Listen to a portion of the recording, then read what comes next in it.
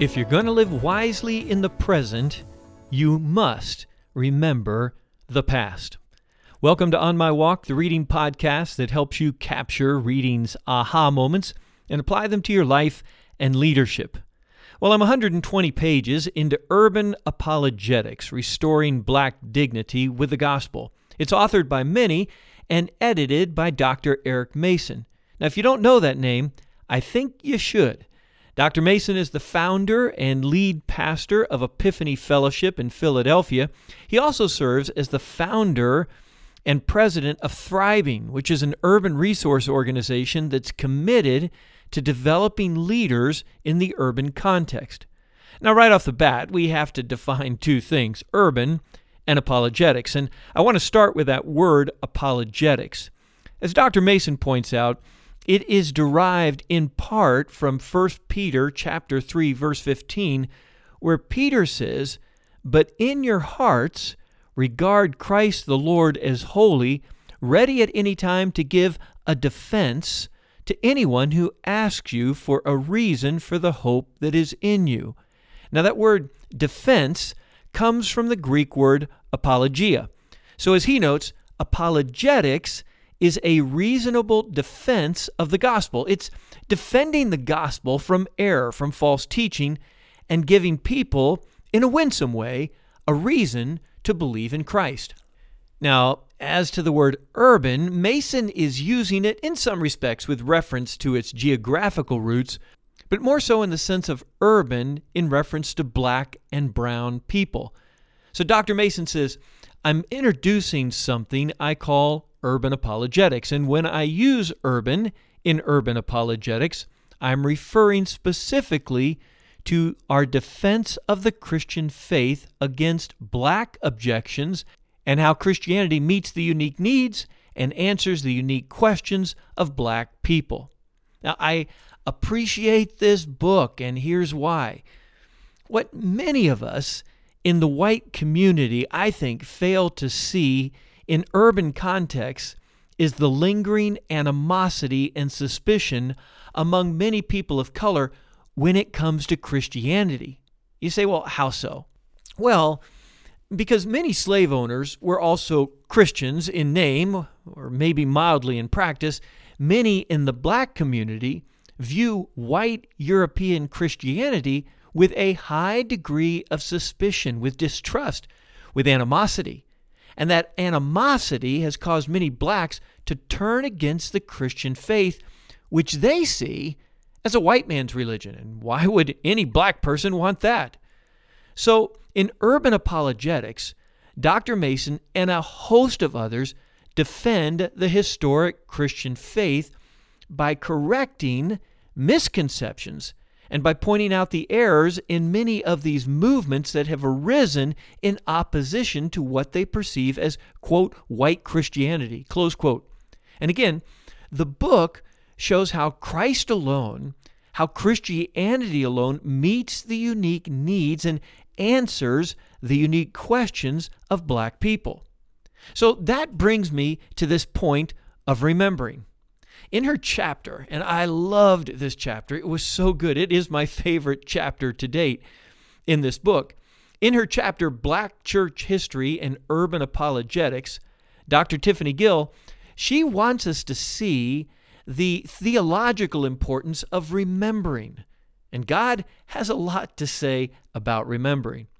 Then she wants us to connect that work of remembering, which teaches youth and adults to think about their history, as it relates to the history of the black church.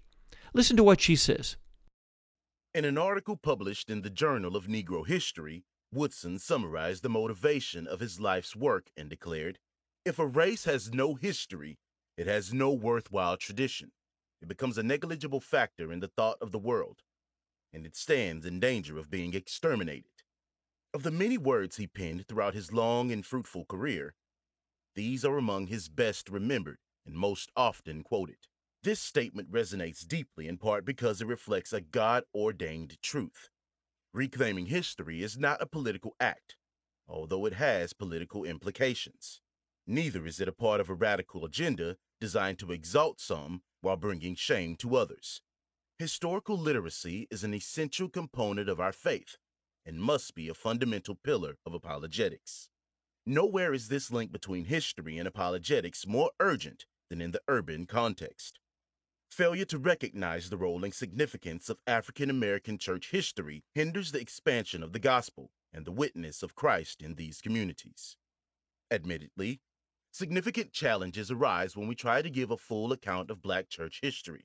This history forces many white evangelicals to reckon with the truth that many of their denominational structures, seminaries, most revered leaders, wealth, and doctrine were forged in the cauldron of white supremacy and Black subjugation.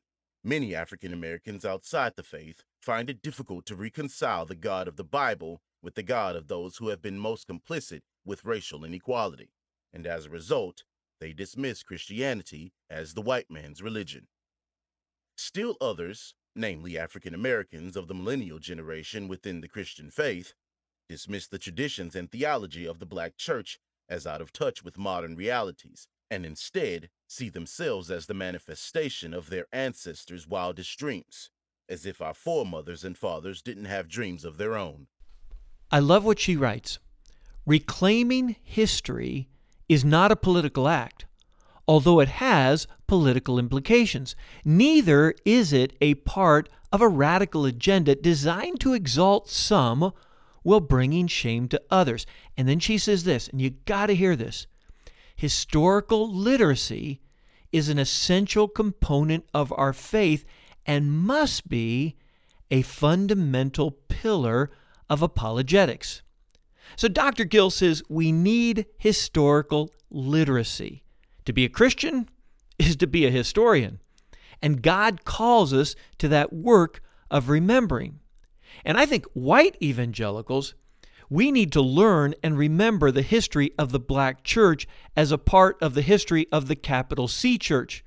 We need to see, we need to acknowledge, we need to make amends where we can as to past and present injustices. We need this history to carry out the Great Commission. I mean, how am I ever going to share my faith with a person of color if I don't have a sense of why that individual may have deep suspicions of Christianity or have even totally written it off?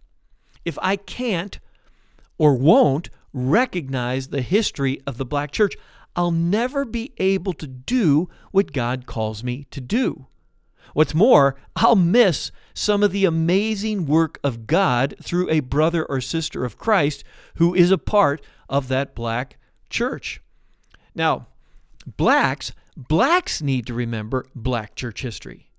They need to see the church as not out of touch, but wholly relevant to the needs and challenges of their lives and communities. So at the end of her chapter, Dr. Gill, she counsels us to do three things. One, recognize God's work in and through urban churches. It's important work. Two, to read history. Read local community history. Read local news. And this hit home to me as a guy that's new to the area of Lancaster, the importance of just reading to be aware of what's going on locally. The third thing she says is record. Preserve the history and the legacy of your community. Preserve the history and legacy of your church. And I really appreciated that. And here's why. As most of you know, I'm the president of a college, and a college that offers a comprehensive education. I mean, we have degrees in education, social work, music, fine arts, business administration, communication, church work, and we offer it all from a biblical foundation. Well, I love to remind new employees about who we are and what we do. So when I welcome new employees, which I had a part in doing just this past week, I always meet them at the bust of the founder of our school, Dr. Henry Height. And sitting there in that brass bust of Dr. Henry Height's upper torso and head, it gives me an opportunity to share our roots. which is a way to talk about what God has done in the past, about the values that we hold, the stock from which we come, and about what it is that we're committed to do, which is to educate Christian students to think and live a biblical worldview and to proclaim Christ by serving Him in the church and society. And it's so important. Well, what Dr. Tiffany Gill is encouraging me to do is something similar when it comes to Black church history and urban apologetics. Reclaiming history, she writes, is not a political act.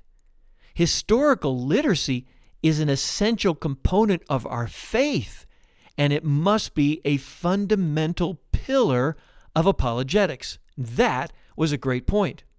So it's as if she's saying, hey, Tommy, if you're going to live wisely in the present, boldly in the present, joyfully in the present, you must remember to remember the past.